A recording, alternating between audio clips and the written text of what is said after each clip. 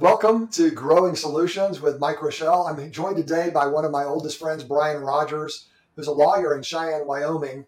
And he came to me with an interesting question the other day about how I would address something. So, Bryan, why don't you kick it in and say, talk to me about the conversation that you had with your granddaughter, and then how we might work together to help people to resolve how to have a happier life and how to have a more powerful union with another individual. Well, part of being this age means I get the honor and privilege of being a grandfather. And as a result of that, I care a lot about my grandchildren and think a lot about them and their futures and what this world will look like for them and what they will look like for the world. So in my work, I practice as a mediator, and I do work helping families solve solutions, couples that are separating or getting divorced, contractors that are splitting up, family businesses that are ending, and brothers and sisters having to resolve disappointment and conflict, landowners that are next to each other and having to resolve things. But it occurred to me as I've done work as a lawyer for people whose relationships are ending, that as I speak to people, many times there was just no process at all to finding the love of their life. And so I've listened to a lot of podcasts, and Lex Friedman is someone who I enjoy and listen to quite often. And one of the things he'll almost always ask each person he's interviewing, no matter what their level of expertise is or what the rest of the conversation is, he'll almost always say, how do you find the love of your life or your best relationship? And it occurred to me that question is really not answered and not considered. People go to the local watering hole or go to a bar, or they just make contact with people, and then relationships get formed, but they're not asking, questions about the other person. So every summer I go up to northern Minnesota with my son-in-law and with my granddaughter, who's now 13, and we drive from Wyoming to Iowa to Des Moines, and then head north all the way almost to Canada and go fishing for a week. And I realized I had a captive audience in my granddaughter. So I wanted to help her ask questions that might help her identify who would be an appropriate lifelong soulmate for her versus just allowing time and chance to take that process. Sure. So interestingly, so then we're in is it Minnesota? Minnesota, yes. We're in Minnesota. Were you fishing? Or Minnesota, right? So I had a history there in Orr. When I was in college, I went up there and worked at a camp on Pelican Lake in Orr, and did that and really enjoyed it and made some lifelong memories. And a lot of the people my age that I knew went up to that camp as well. And in the meantime, my son-in-law, when he was 12, the last year I was up there was the first year he went up there, and he had a family tradition of going to Orr, Minnesota and going fishing. And so when he married my daughter, he was saying, hey, every summer we go on this trip, and he showed me this picture, and I go, I know where that is. And he couldn't believe it. So my grandmother Draper had a saying that all the pennies in a bag shake together. And so we just laugh that we both had history from the same place, and we renewed it. And now we go every year, and it's just a wonderful part of every summer. That's awesome. So I actually was able to go there when I was a teenager. Never went there when I was in college, but it was a beautiful place.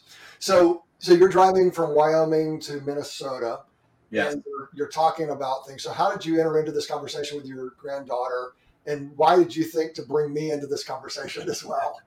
Yeah. So I told her, she's in the back of the truck. I'm riding up front with her father and my son-in-law, and we take turns driving, and we go straight through. So it's just heading down the interstate. And what I did was I got cardstock, business card size pieces of paper of cardstock with nothing printed on them, and I got a handful of them and took them with her. And I said, okay, you're going to have a talk with your papa, and we're going to talk about boys. And so she's 13 and starts giggling and whatnot. And so I had different colored pins, and off we went. So I gave her 10 cards or so, maybe 10 or 12. And I said, I want you to write down what you're going to look for in a boy. And so she's like, but she's also thoughtful. She's a very, very thoughtful young lady. And she considers things. this would be my son-in-law's daughter. So when my daughter married him, she was a baby. The granddaughter was a baby. So Okay. she's not biologically my granddaughter, but in every other way she is. She's your granddaughter, yeah. Sure, yes. So I had to write down, think of the things you would think. And I thought she would do, what a lot of people do, good looking, strong muscles and all that kind of stuff. And she was actually very thoughtful. So I gave her a blue pen and she wrote down things like hardworking, wants to achieve things, will support me in my goals. And I'm like, wow, we're a long way down the road on this. And so she wrote down a bunch on cards and I said, pick your top 5. And so she said, okay. And she picked her top 5. And then I gave her a red pen and I said, I want you to turn over your cards and I want you to write down the exact opposite of what you wrote on this side. What's the opposite of what you're looking for? And so she wrote down, only interested in his stuff instead of supporting her, and instead of hardworking, plays video games and all the time. And so she just wrote little phrases and we went through that. And so she had the top 5 and she wrote down the opposites. And I said, okay, of those 5, how many of those would be deal breakers? That if this was one of their traits or qualities, you wouldn't want to be involved with them. And she looks and she goes, all of them are deal breakers, Papa. And so I said, okay, well, that's good to know. So let's turn it back over to the blue side. And we moved back to the blue side. And then we had a conversation with her father and I, and we said, how would you recognize this trait? If you want to know if someone's going to support you in the things you want to do and achieving your goals, how would you find this out in a boy before you had a relationship with him? So she was thinking it over and she goes, well, maybe I would share with him what I want to do and see if he'll be interested in supporting me. And so some of them, she couldn't come up with anything right away, but we were talking about different situations that would identify different characteristics. And one of the things we talk about, in Wyoming, we do a lot of hunting and fishing and camping, and we're outdoors. It's just outdoors everywhere here. And so we all know that when you go out and you go camping for 3 or 4 days with someone or hunting for 3 or 4 days with someone, you learn a lot about them and you find out what they're about when they're out in the woods. And so she agreed that, you could learn a lot about someone if they were all out in the woods and you had to get up every morning and build a fire and make food and take camp up and down. And, how would you approach hiking and going to different places? So we talked about that. And she was just, pondering it and thinking about it. And that was part of what I was hoping to get her to do. Just think about, how would I recognize the things that I want and appreciate in another person? And then we turned it over and we looked through the red cards, the red side, and we said, okay, how would you recognize this? And that was a lot easier. I mean, she could just bang, bang, bang. If he was like this, then, I would see that. And I said, well, would you learn to look for that? And she would say, okay. And then we were probably into Iowa, maybe almost all the way to Des Moines, and we stopped for gas and we got out at a gas station and I said, take your cards. And she said, okay. And I said, throw them up in the air. And so she threw them up in the air and they landed on the ground. And I go, how many are red and how many are blue? And she goes, well, 3 are red and 2 are blue. I said, you just took somebody you don't know home from the bar. And I said, yeah, I don't know what you're getting. And I said, how many of these red ones would be a problem? She goes, they all would. I wouldn't want any of this. I said, okay. So before we get involved with somebody, we need to find out what they're about. And you need to think about that. And she said, good. And then we went through another process where I said, okay, now we've done all this and we've had fun. What do you think if your dad were making out the cards for you? What would your dad write anything different? And honestly, he was really impressed as well. And he goes, I don't know that I would write much different, but I thought maybe if she was saying I want a tough guy or a hot guy or something like that, he might cross that out and put something different. But her questions were pretty thoughtful. And so then I said, okay. And she has a little sister who's 2 years old and 2 to 3. And she just loves her and adores her. And I said, so, if you're for your little sister, how would you change any of these cards if you were trying to find someone perfect for her? And so she thought about it. And she goes, well, maybe, she's a little different for me. And one of the things she put down as well, I recall, was she said intelligent. She didn't want to marry a dummy. She wanted to have someone that she had could have good conversations with. And she thought that maybe her sister might want someone a little more creative than just, brainy. And so she could see those differences. And so we went through that process. And then I said, okay, now let's talk about just you as a couple. What if you were Queen Elizabeth and you've been crowned and you're going to be over the country and all of England and all its possessions, and then your children will be ruling. Would you make out this list any different? And she said, wow, that's a different question. And so she was thinking through that. And then I talked to her in terms of one of the things I appreciate about Jordan Peterson is just working for the greater good. And I said, okay, if you two are going to be together and you're going to work for the greater good of your community, you're going to make the community a better place. Are there things that you would want to have on those cards that he has that you would for sure like to see there? And so then it became a question, not so much of, what are my personal preferences, but then it became a question of, hey, what dovetails well with who I am to elicit good, to create good, to result in good, and then so it's a different question. And I wasn't trying to pin her down or tell her, you've got to find all these qualities in a boy or you can't be in a relationship with him, because she's starting to notice boys. But it was just to develop the thought process. And at that point, I began to think about you and about, the training you've given me. I had you come to our church and talk about strengths and training that I know you've shared through your consulting and through your advice to companies. And I said, okay, that has to be a part of this equation. That if you're truly saying, I'm going to lifelong partner with someone to do things that will satisfy my soul and who I am and allow me to express all I can be, then that conversation should be a part of how the relationships develop. What are my strengths? What are your strengths? How do they complement each other? How do they support each other? And so that's when I called you and I said, Mike, I think there's a conversation here that is very relevant, because I think it's easy for people. In fact, I was just talking to a girl who's 21, and she's got a little baby, and they're just a Western couple. She's a cowgirl, he's a cowboy. They have a baby now, and they're separated. And she just found him, and then thought she had found another boyfriend, but it didn't work out. He wasn't who she thought she'd be. And as I talked to her, it was clear that she did not necessarily think she really deserved the best person in a lifelong mate. And I really tried to talk to her and say, let's just shoot for the stars. Let's just say you're going to live the best life you can live, and you want to do it with the best person you can be with. And who would that be? And can you think of it in those terms? And she really struggled. And I think a lot of people struggle to think of themselves in that way as really deserving the best fit for life. They're just trying to find, a relationship. And so, in personal relationships and business relationships and how teams are put together, I don't think we're asking that question sometimes because we don't really think we deserve it. So I said to her the same thing. You've got a little sister that you love. Yeah. What do you want for her? And then so she just lit right up and started rattling things off. And I said, okay, can you fight for that for you as well? Can you fight for you to have the best?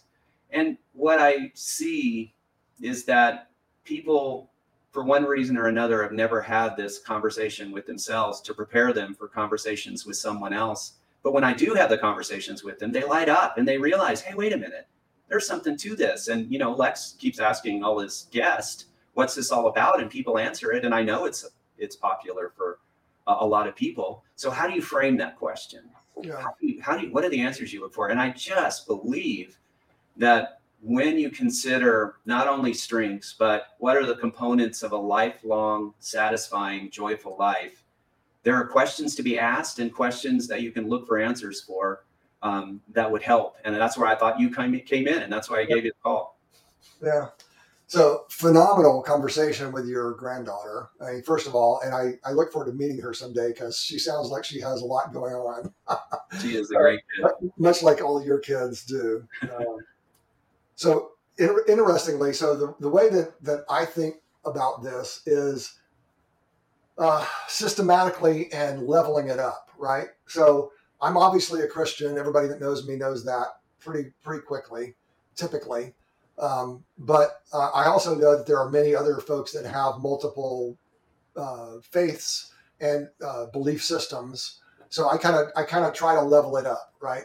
Always in everything that I talk about. So I'm going to share my screen here, and I'm going to walk you through the model that I've created. Now, we all stand on the shoulders of giants, and there are probably hundreds of authors that have contributed to this identification. Maslow being the primary author. More recently, Jordan Peterson, Lex Friedman, Joe Rogan. For just years back, we're talking about John Maxwell and Seven Habits. What was that? Covey. Covey, right? Lencioni, and the writers of Crucial Conversations and the writers of Strengths-Based Leadership and the Gallup organization. So there's a lot of different influences that I have. Before I go through the model, I want to talk a little bit about kind of how I come to this. So the program that I grew up and learned how to teach other leaders was called the Regional Learning Forum. And it was a construct that Dick Dooley of the Dooley Group put together. And I'm fairly certain that it came from experiences that he had at the Aspen Group, which is a think tank in Aspen that exists to this day. And that's why it was called a learning forum, right? So leaders are learners is kind of the idea that he had. And one of his friends was Mortimer Adler. Mortimer Adler was the author of, or the editor of, the Encyclopedia Britannica. And also one of two people, I can't remember the other guy's name, but that were responsible for the Great Book series, the Great Books, right? And out of the Great Books, and all of these books were Western thought books. And they created a book called The Great Ideas. And the Great Ideas all came out of the Great Books. And it was sort of like, if you've seen I don't remember the guy's name anymore, but I remember the movie. Who was the Braveheart guy that you talked about earlier? Mel Gibson? Wallace, right. Wallace, yeah. So Mel Gibson played Wallace in the movie. But Mel Gibson also played the guy who was the author of the Oxford Dictionary. So it was the first time that somebody put together a dictionary. And he was a Scot, I believe. And he actually put together a team of academics who read all of the great books of the day. And then they took words that had not been added to the dictionary yet. And so that's kind of the way that they did it. Literally manually, they would read these books and then highlight words and say, hey, do we have this word yet? No, we don't have this word yet. Let's put it in there. And so Mortimer Adler and his team back in the day in the 40s, 50s, 60s, maybe even into the 70s, read all of the great books. And then as they would come across an idea, they would cross-reference the idea among all these great books. And the great ideas was the deal. And one of the ways that we thought of things in the Regional Leadership Forum was that you had to think of ideas and then try the ideas on. And it wasn't that you were necessarily buying the idea, but you had to think of the idea.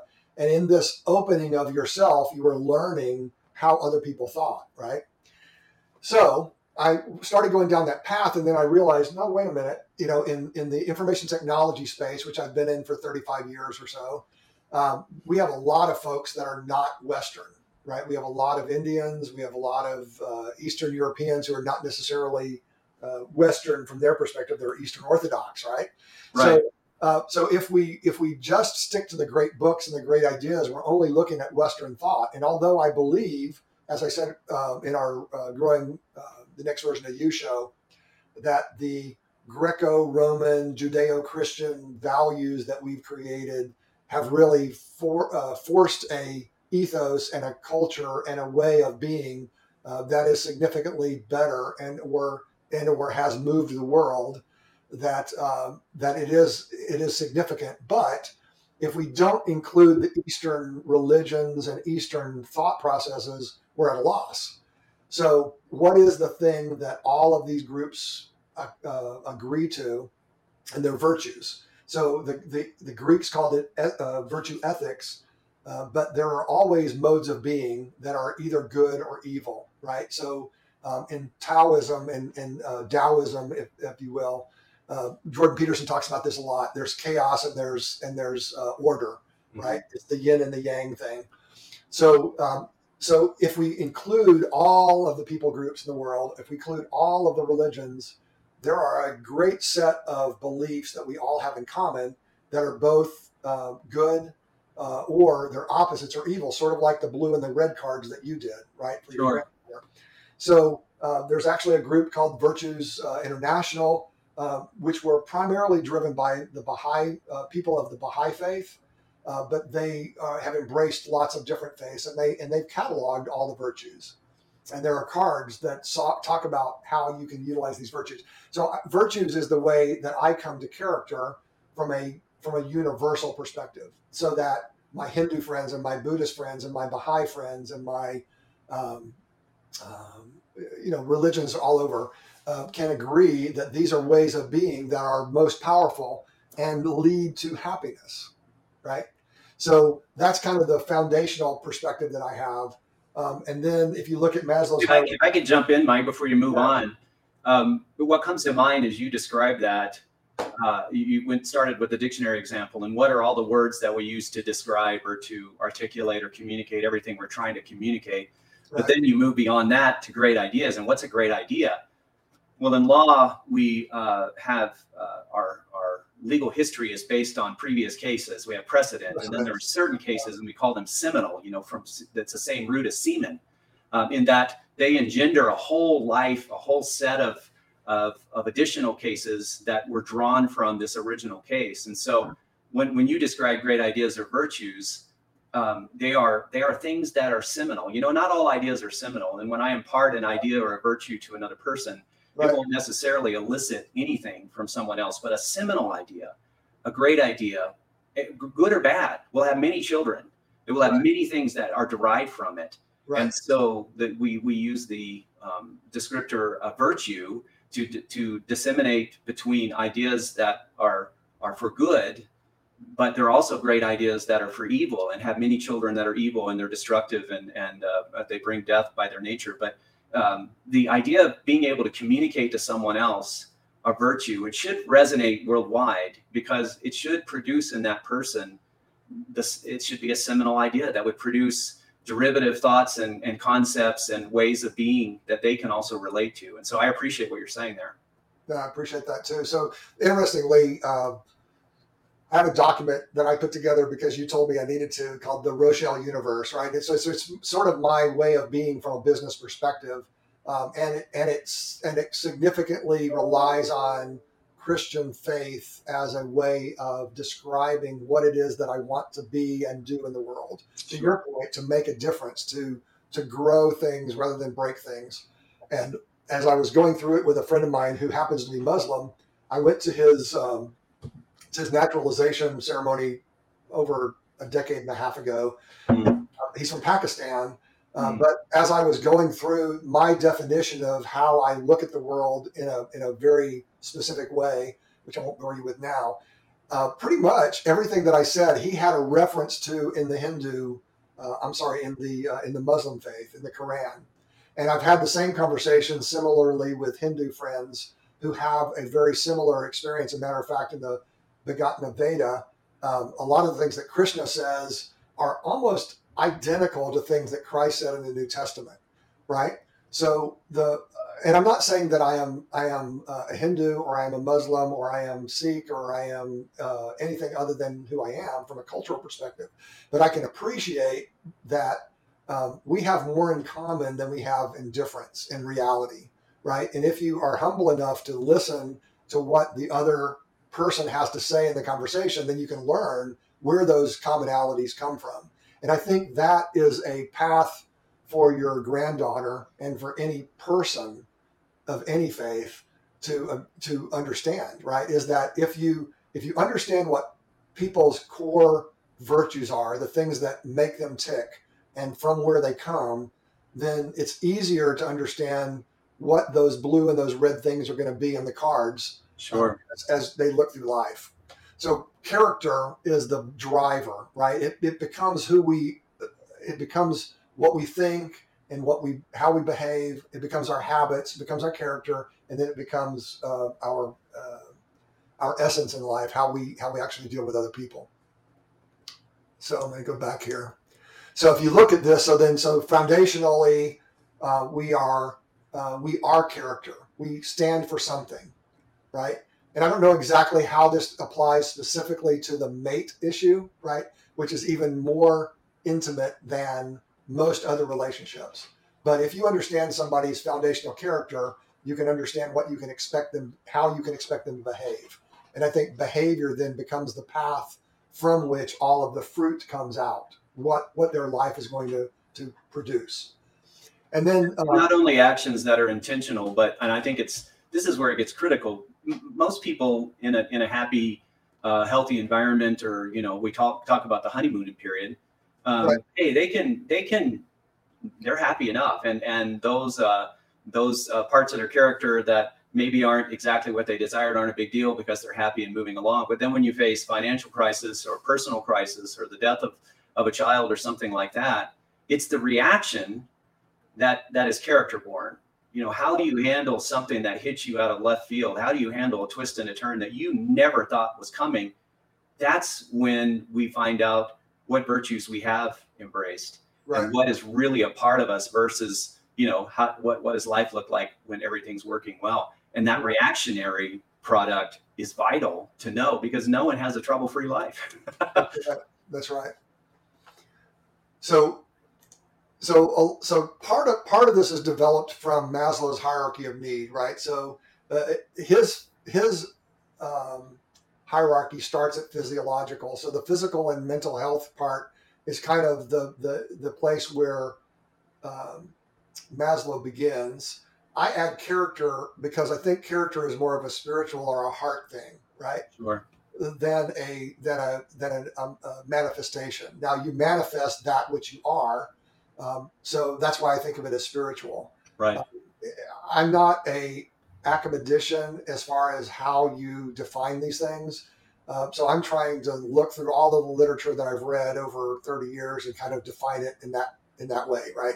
Right. But Maslow starts at physiological, and basically says if you don't have shelter and you don't have food and you don't have water, then you're not going to be able to move forward. So I add that together with mental health. So Sure. There's a physical part of who we are, but there's also the mental part that we have to deal with. So we're getting into body and mind at that point. And then from a business perspective, this is where I start with businesses, which is knowing yourself and your strengths. So the other stuff is foundational. It exists, and in an individual level, you can coach folks in that regard. But where we hit the road and where we start impacting others, I think, is knowing yourself and your strengths, and then building strong relationships, right? And right. What the strong relationships is knowing themselves and their strengths too, right? So it's like the first part is, and I think you said the other day that Jordan Peterson says that answering Lex Friedman's question about how do you know who's right for you? What did Peterson say? Well, he said that's a dumb question. What you need to be asking is how can you be what's right for someone else? That's and do right. that work. That's right. So foundationally then, if you know your character and you have good physical and mental health and you know yourself, which in a lot of cases people don't know themselves. They're driven by the winds of current of something external to themselves. But if they really know themselves, then they're somewhat immune to that. And if they know their strengths, they know how they can be most best useful in the world. And that's a Gallup strengths kind of a thing, right? It also can be Myers-Briggs or DISC or anything else. But the point is that you know who you are and you know how to get the best out of yourself. My leadership brand is Leadership In. And I call it Leadership In because in is the next. So it is who you are today and who you are tomorrow. And Peterson is the one that says that in his first book or his second book, the 12 Rules. He talks about knowing, growing to the next version of you every day, right? Becoming that which you are, becoming better than you were yesterday. And that's how you should judge yourself, not judging yourself to others, but judging yourself to you. And are you becoming something better every day? So I take that from that and other references. Right. And I like that, on that level, you say strong relationships. You don't just say relationships. I mean, we have relationships that are terrible or draining or wearying or demanding that are not strong relationships. And we have weak relationships. And I help a lot of people when I mediate. And part of my investment in my granddaughter is to say, okay, what are the components for you that would develop a strong relationship? So when you talk about foundational character and virtues. Well, at a minimum, if you're going to be in an intimate relationship with someone, it's almost universal that they don't want them to be in a relationship with someone else at the same time. It's just worldwide. That's a problem.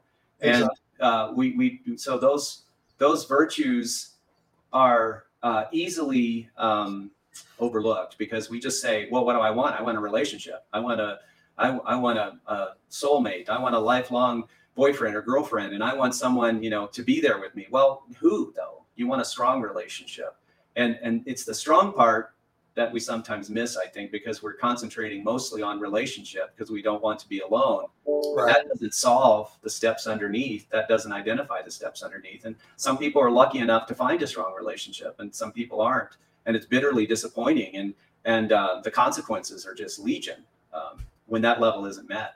Yeah. So there are a lot of things that you can do to build strong relationships, and basically one of the things that I teach here comes from Crucial Conversations, which the writers of Crucial Conversations were all parts of the Covey organization back in the day when Stephen Covey was alive and thriving, and they went and they created Crucial Conversations. And Crucial Conversations is about how to have difficult conversations when there are high stakes, strong emotions, and differences of opinion. Which is just about every conversation that you have. Sure. With every client, right? Yes. But what I'm hoping is that if we can build this model so that people can have crucial or fearless conversations in those strong relationships, that they can understand how to have the conversation without the acrimony, that they can forgive people for doing things that they've done, and then they can move forward in gratefulness, as you were talking about earlier, into that relationship, regardless of what level of relationship it is. Help me understand this from your experience and your expertise, because you talk about, I enjoy who you are. You'll say that often to people, who you are. Right. And for a lot of people, they feel like that's fixed. That's a fixed entity. But as I work my way up the pyramid and we go from strong relationships to knowing your capabilities and on upward, sometimes a gal will find a guy and he's got a couple of problems, but she believes she can help change him. And then sometimes there's a guy and he's involved in a gal and it's not all ideal, but I can help change her. How much of it, from your perspective, is fixed, or is there always the possibility to build a relationship that can have big dreams and goals, from your perspective? Yeah. So the way I think about it is that, so we have, and I think psychiatry pretty well says somewhere between 5 and 12 years old, our personality is fairly set. But personality is the way that you do things in the world, right? So the cool thing about the way that Gallup looks at it is that you have somewhere between 10 and 14 strengths that are your core way of being in the world, of the way of doing, the way of impacting the world. And you only have somewhere between 4 and 8 lesser strengths, or as everybody else in the world calls it, weaknesses. Mm-hmm. Right? So what you can do is you can mitigate the weaknesses, because you have to not be a drag, right? But you can deal with those weaknesses in a couple of different ways. And I have these conversations. I'm having 27 of them this week with a client and all of their individuals that are coming to classes. The first thing is that if nobody has told you that weakness has bothered them, you don't have to worry about it, because it's not something that's getting in your way, right? If you have a weakness, which is a lesser strength that is getting in your way, there are 2 ways to deal with it. Number one, you can create it using your strengths, because you are a sentient being. You are a thinking, thriving, growing individual. And we know that plasticity of the mind now goes through your whole life, sure. Right? Ian McGilchrist lays this out very, very clearly. We are not stuck with who we are, right? We can continue to grow until we're not part of this world anymore. And then finally, if you have a weakness that's getting in your way, you can partner with somebody who has that as a strength. And either, and the way I think about it is, if you are a leader, you're going to have weaknesses. Everybody has weaknesses, but there are people on your team that have that as a strength. Well, ask them to do those tasks to be that which they would love to be, right, in your stead. And then as you're watching them or as you're involving them in resolving issues that have to do or could use their strengths, then you can adapt the way that they are. We are plastic forever, right? I even think that this is an eternal thing, but that's another conversation for another time. Because I think we're going to continue to be learning. Because there's so much to know that we don't know. There is so much that we don't know that we don't know that it's humbling, right? It should be. So as long as we're a humble individual and we're striving forward, we can continue to grow, and we're not stuck. We are not. We are not. A lot of people, and I'll name it, especially deliberatives, have an issue with being pegged with who they are because Sure. they don't want to ever have somebody say that they're just this. Okay, well then don't just be that. Be that plus. And then Sure. if you learn more about how to grow, then you can do that as well. So that's the way I come to it. Does that make sense? So as you look at it, and um, people in an intimate relationship where they're looking for that lifelong partner to move forward with, you may get to the next step above strong relationship and know your capacity, and you may know within your capacity your limitations. But from your perspective, are there any virtues if a person's ungrateful, or is there any virtues that would be on the bottom foundational layer that a person cannot absorb? Is there enough plasticity to embrace any virtue that might be identified in a crucial conversation? So I don't have positivity as one of my top strengths, but I do have optimism. And I would say that as long as the person is willing to grow, that they can overcome any issue that they have, right? Um, where it becomes difficult is that if you have a partner who is striving to become together and you have an individual that is not willing to grow together, they're recalcitrant in their approach on life, that becomes more difficult, right? But that doesn't mean that it's not something that can be overcome either. But as you work with people, aren't most people coming in with the mindset that the other one isn't going to change? Don't a lot of people think we got problems and nobody's going to change, and then you're helping them see that they can? Well, this is where I would agree with Gandhi, which is that you have to be the change, right? Mm. You have to be the one that does it first. And if the other individual in the relationship never goes there, I think there are some 7 levels of trust that you can develop, right? So you know where you stand with that individual, and you know how they're specifically going to respond in most situations. So then it becomes your job to be the more emotionally intelligent person to move the relationship forward, right? But you can't do it for them. They're going to have to do it, and maybe in certain arenas they're not going to do that. Uh, but as an eternal optimist, I think that there's always a reason to strive forward to give as much as you can. And then something you said earlier, I thought to say is that there are individuals in life that you'll run into that are mostly negative and mostly taking, and you have to put boundaries around your life, a bubble, if you will, that protects you and your family from that individual if you have to. But by and large, I always strive first to be positive and opening, and then only then, if it's impossible to move forward with an individual, then you can create a path by which you can thrive yourself, but you may not be able to continue that relationship. So are crucial conversations more for identifying need or more for identifying blind spots, or is it both? So I'd say that the crucial conversationalist, who is the driver of the conversation, has the most open way to create value in the relationship as possible, right?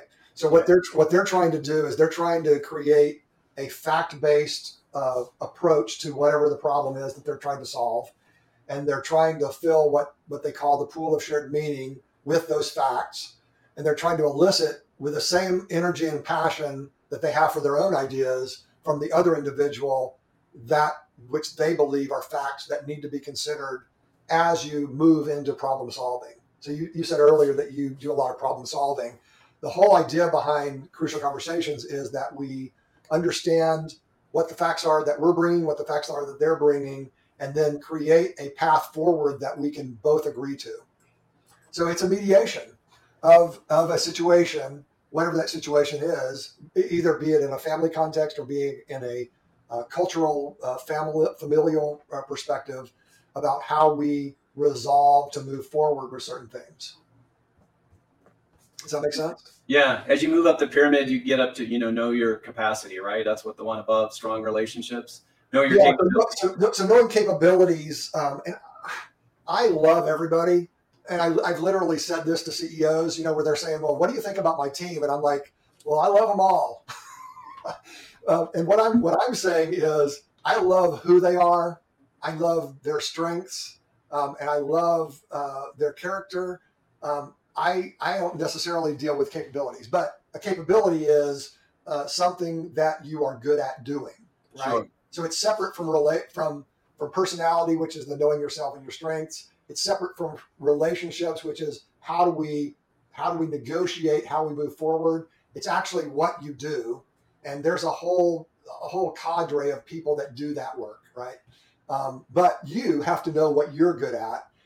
In the book Good to Great, it talks about you have to know what you're best in the world at, what you're the most passionate about, and what you can make money at, right? And where those three things come together, that's your capability. And so that's what folks have to know for themselves, and for business partners, what capabilities they're bringing into the situation.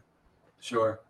In a relationship for my granddaughter, if she identified her strengths, are there certain strengths that work well with other strengths to accomplish big dreams and goals? Like, my first two are learner and strategic. So part of what my wife had to learn was I need to be learning. I need to have time to learn, to have soul satisfaction in every day. And so she makes that a priority for her. And I think, she's got strategic in her top 5. So I think she's strategically managing that proclivity in me. But as you look at strengths, I think of the gardening book, tomatoes love basil, right? They always say plant basil near your tomatoes. Are there certain strengths that pair up well with others to accomplish big dreams and goals, or necessarily? So this is the universal question has always been, is leadership learned or is it innate? I think it's learned. I think in some people it is innate, right? There are strengths that lead you towards leadership or things like that. But when it comes to goals and dreams, it's a universal need, regardless of what your strengths are. So sure. I don't think that anybody is handicapped, and I don't think anybody's advantaged necessarily, because regardless of what you dream or the goals that you set, you still have to influence others. You still have to have relationships with others, and then you still have to execute on whatever it is that you're dreaming. So I don't think so, Bryan, but I'd be happy to understand if there are those that believe that there are. Maybe one better example is that my third is maximizer, and then my wife Julie has developer, and she's a lifesaver for me because there's times when I just want to go in and be a maximizer, and she's telling me, "Hold on, slow down, wait a minute. There's value here. We can get going," and I'm ready to just move on because I'm not seeing progress. And she's thinking, "Hey, they're getting a great start." And so I see that as a match made in heaven, so to speak, because she's great at helping me be patient, but then she's a developer and she can do the developing. But then when people are ready to kick it up, another notch, I'm right there with her to help them in that way as well. So I don't know. It just feels like there might be some matches of strengths that what would be helpful as people understand who they are to match up well for accomplishing those big dreams and goals. Yeah. So one of the things that Gallup says, and I'm gonna tell you from a business perspective because that's where Gallup comes at it from, right? Yeah. They say don't use strengths as a indicator of fit for a job. Sure. So I would think that opposites attract, right? Where Arlene and I are connected is in connectedness, right? I have connectedness number 1. I don't remember which number it is. It's in her top 5, but we diverge from there. So the way that I think about strengths is that whatever your top strengths are is the way that you look at the world. And then the middle strengths are the peripheral vision that you have. And then your lesser strengths are your blind spot. They're literally behind you. So what you're describing is that you have a blind spot that Julie has a primary vision on, or a primary view of. Sure. So rather than say, in my way of thinking, rather than say there are certain things that are better matches than others, I would say that the people that are willing to listen to others who have diverging views or opinions on things, the happier they're going to be, the more content they're going to be, because they're going to be able to get along with more different kind of people. Does that make sense? And I have maximizer number 2. So you have it number 3. That's where you connect as well. And I definitely want to get things done, right? Sure. That's but there's also too fast, too much, too hard that we can do. So we have to listen to our mates, and we have to listen to others who have diverging ways of being and ways of visioning things, because they have goals and dreams too. So it's the coalescence of those between two people in your example, or in a team, which is multiple people, where you have to open yourselves to that possibility that somebody knows something different than you, and there's humility in that. Right, which is a virtue. I think virtues probably are the glue that puts that together. I was thinking down south. I grew up in the South, and there used to be the country preacher says, when you're dating, opposites attract. When you're married, opposites attack. And so, but what's the difference? Maybe you're a little more virtuous toward those opposites when you're dating. And if you maintain that virtue in the relationship, perhaps it doesn't matter what's on the other side if the virtues are there. Yeah, so I think so. In the dating situation, you also have hormones, and you have other charisma that's happening in the relationship, right? Which over time, and this, I'm not saying anything out of turn, everybody says it, over time, those things subside, right? But if you have a match at character and at the foundational ways of thinking of the world, you're in a better place when that subsides. That doesn't mean it's not going to be hard work, because it's still going to be hard work, because you're still two different individuals that have two different ways of being and modes of engagement with who you are, right? What you can hope is that you have mates like you and I who are growing in their own path, and that you're supportive of that path. They are supportive of your path.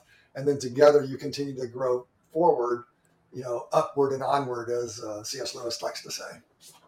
When I was talking to my granddaughter about, what you put on these cards, does it make a difference if your relationship is going to have purpose, if your relationship is, we use the Queen of England example, if your kids are going to be royalty, or if you're just going to work together for the greater good, right? Does it make a difference what you want to see on those cards? How do you see, I notice even on the right on your chart, spirits at the bottom, spirits at the top. Yeah. How do you see flowing from your foundational character and your virtues through becoming where your relationship is actually transcendent of itself? It's actually something bigger than just you two making your way to the world, or like a lot of people view it, it's not flowing to you making the world a better place, but it's just us against the world, and you're trying to figure out how to make your way. How do you see those connected and flowing? That's an interesting question. So I think of, obviously this is a 2-dimensional chart, right?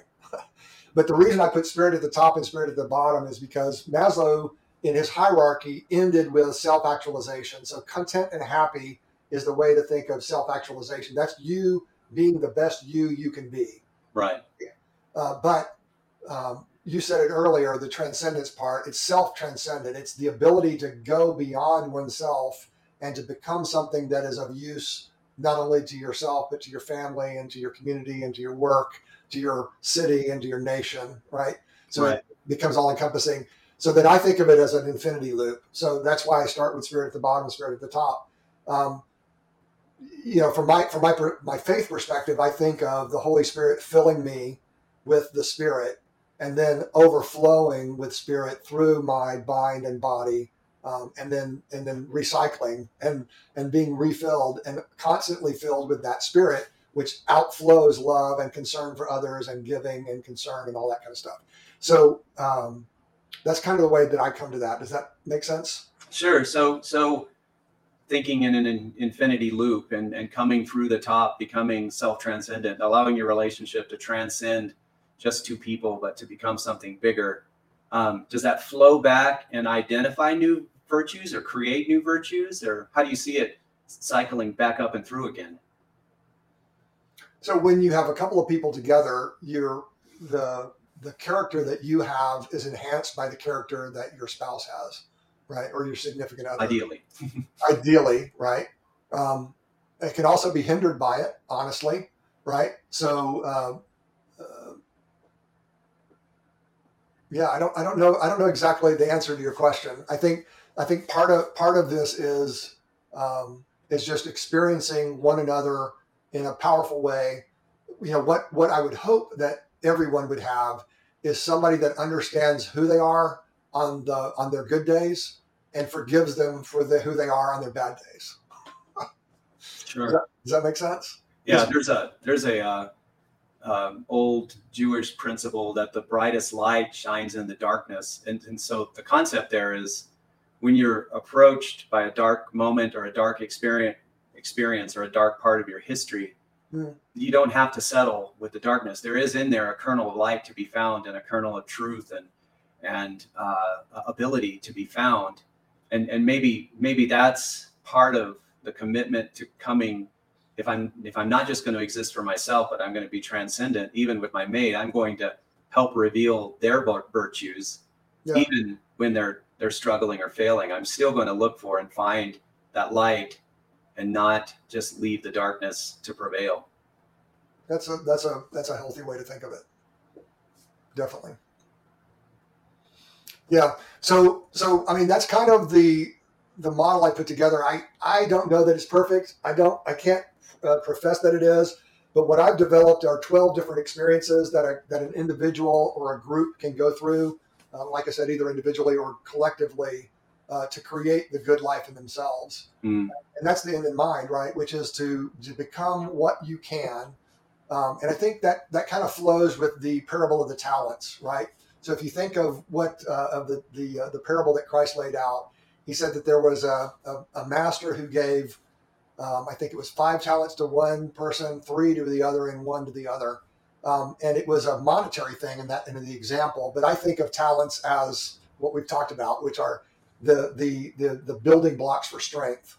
So if you're gifted with Maximizer and you continue to work on it and you refine it and you make it the best that you can be with it, and you continue to grow in it, then you're going to grow from 1 to 3 and 3 to 5, right? And whatever measurement, the way you want to think about it. And I think that's a wise way to think of it, because in the example, the person that held on to what they were and weren't willing to grow or to try or to become something different than the one thing that they had it taken away, and they were called a wicked servant, right? But they took the 1 and gave it to the person who had 5, who had grown it to 10, right? Sure. So, everybody is gifted in different ways. Some 1, some 3, some 5. But the whole idea is that we continue to grow throughout life, and I think and I hope that this will continue through eternity as well. Sure. So perhaps one of those cards would be a commitment to growth and a commitment to becoming. It definitely is. I mean, so the thing that I learned from Dick Dooley was learn and change, and I just added to it grow, right? So you have to learn every day.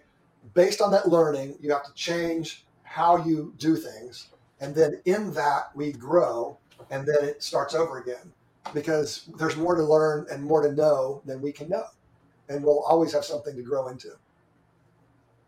So I'm going to put you on the spot. I'm going to make you think. What would you put on your daughter's cards?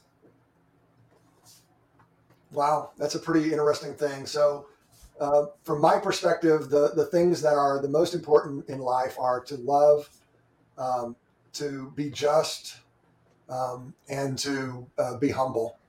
So if you had somebody that had those 3 things, they loved broadly, they held justice as a standard, and they were humble enough to continue to learn, not only from their own experience, but from the experience of others, because that's the less expensive way to learn, right? If you can learn on somebody else's dime, that's the best way. So I think those are the 3 things that I would start with, and that I would hope that they would have. Sure. How about you? What are your three or more? I think that there has to be in a couple, and I've wanted this. I've been pleased for my children that they find people that truly appreciate who they are. I mean, just not just tolerate it, but kind of revel in it, and Right. just an appreciation and a gratitude for who they are. It's one thing to marry, someone who's a beautiful songbird. It's another thing to want to put her in a cage. Right. And so, just this value, this deep value for their essence and who they are, and wanting to see that released and shared with the world. I mean, I just am blessed with in-laws. My children have married mates who really want to see the best in my children released and shared, and they share it, and they just truly value it, and it's just so heartwarming. And when I see that not taking place in a relationship, when people, they can't even give a measure of respect to Right. mate, and they're despising it. It's just a horrifying thing to have someone that intimate in your life that doesn't value you. So that's a big one. And then, just yeah, the integrity, loyalty, to be loyal and to stay, because we all face things that Yeah. are going to be unpleasant, and we're going to face times when we're asking ourselves, is it worth it? But a loyal person will stick through it and find a way. And then, I have positivity. My son married a young lady with positivity, and my daughter married a man with positivity. And they just always believe there's a way. They find a way, and then they just keep moving forward in a wonderful, beautiful way, so that obstacles don't defeat, but rather they provide an opportunity to build something, and from them come, some really memorable, not just memorable, but seminal moments in the family's history where something was worked through, and it didn't defeat. Instead, victory came out of it. And so loyalty, just a value and a respect for who they are, and wanting to see them share that. And we're a group that likes to celebrate, and so we celebrate each other, we celebrate life, we celebrate the things that our other people are doing. And so just gratitude in general, I think, is so important. If you can wake up every day and be grateful, you can solve a lot of the issues that'll come at you every day. And if you're ungrateful by habit or proclivity, you've got problems that are very hard to overcome. So I appreciate gratitude as well. Yeah. I'd add to my three, forgiveness. I think Oh yeah.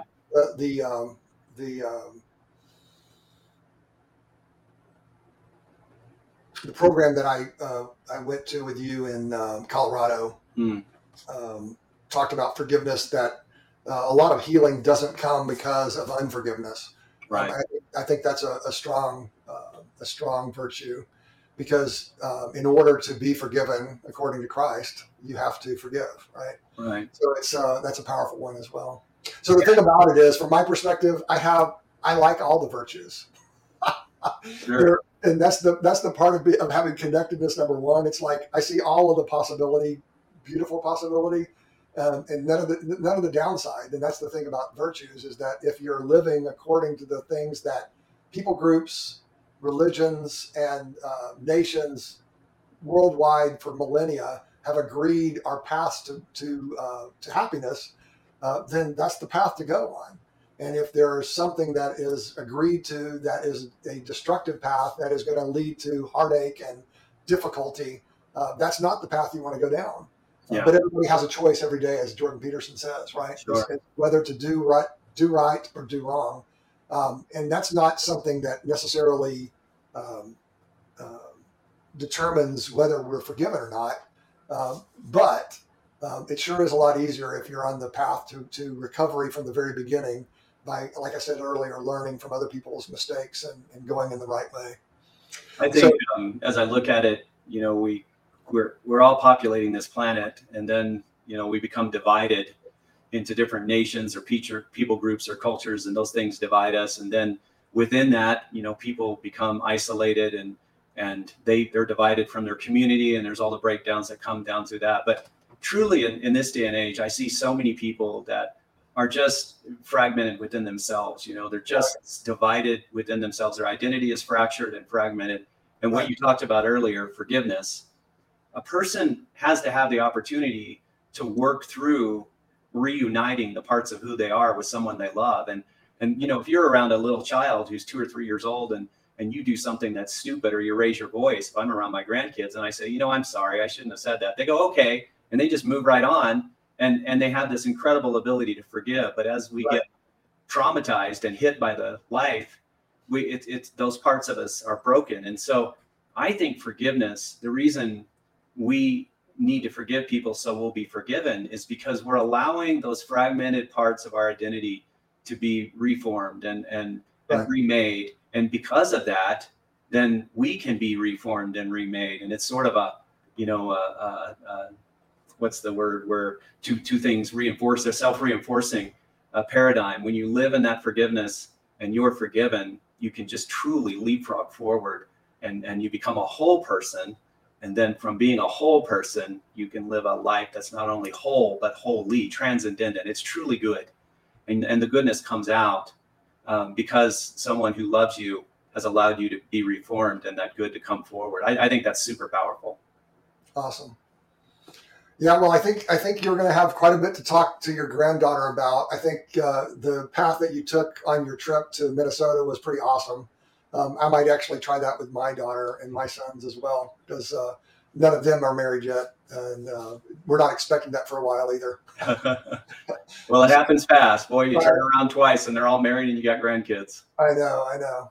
Yeah. So, Bryan, it's been a pleasure to talk with you about this. Any last thoughts before we head out and say goodbye to everybody? Well, Mike, I am grateful for you. I am grateful for who you are and what you bring, because you've learned how to share the best of who you are in your family lineage and your history with others. And that is healing all by itself, just that sharing. But beyond that, you give us some real wisdom and some understanding on how to live life, and great insight. And insight is about seeing, and seeing is about light. And where there's light, there's life, and where there's light and life, you can always find love. And so I just appreciate those things about you. I appreciate your contribution to not only my life, but to all the people that I know you work with. And I'm grateful for who you are and for today. Well, I appreciate that as well. I appreciate who you are primarily, and what you do with who you are. That's the key phrase, right, that I try to use. Sure. But I appreciate that affirmation from you, and I look forward to seeing where this takes us and takes the people that listen to it. So God bless you, and we'll see you next time. Thanks so much, Mike. Thank you. God bless. Bye-bye. God bless.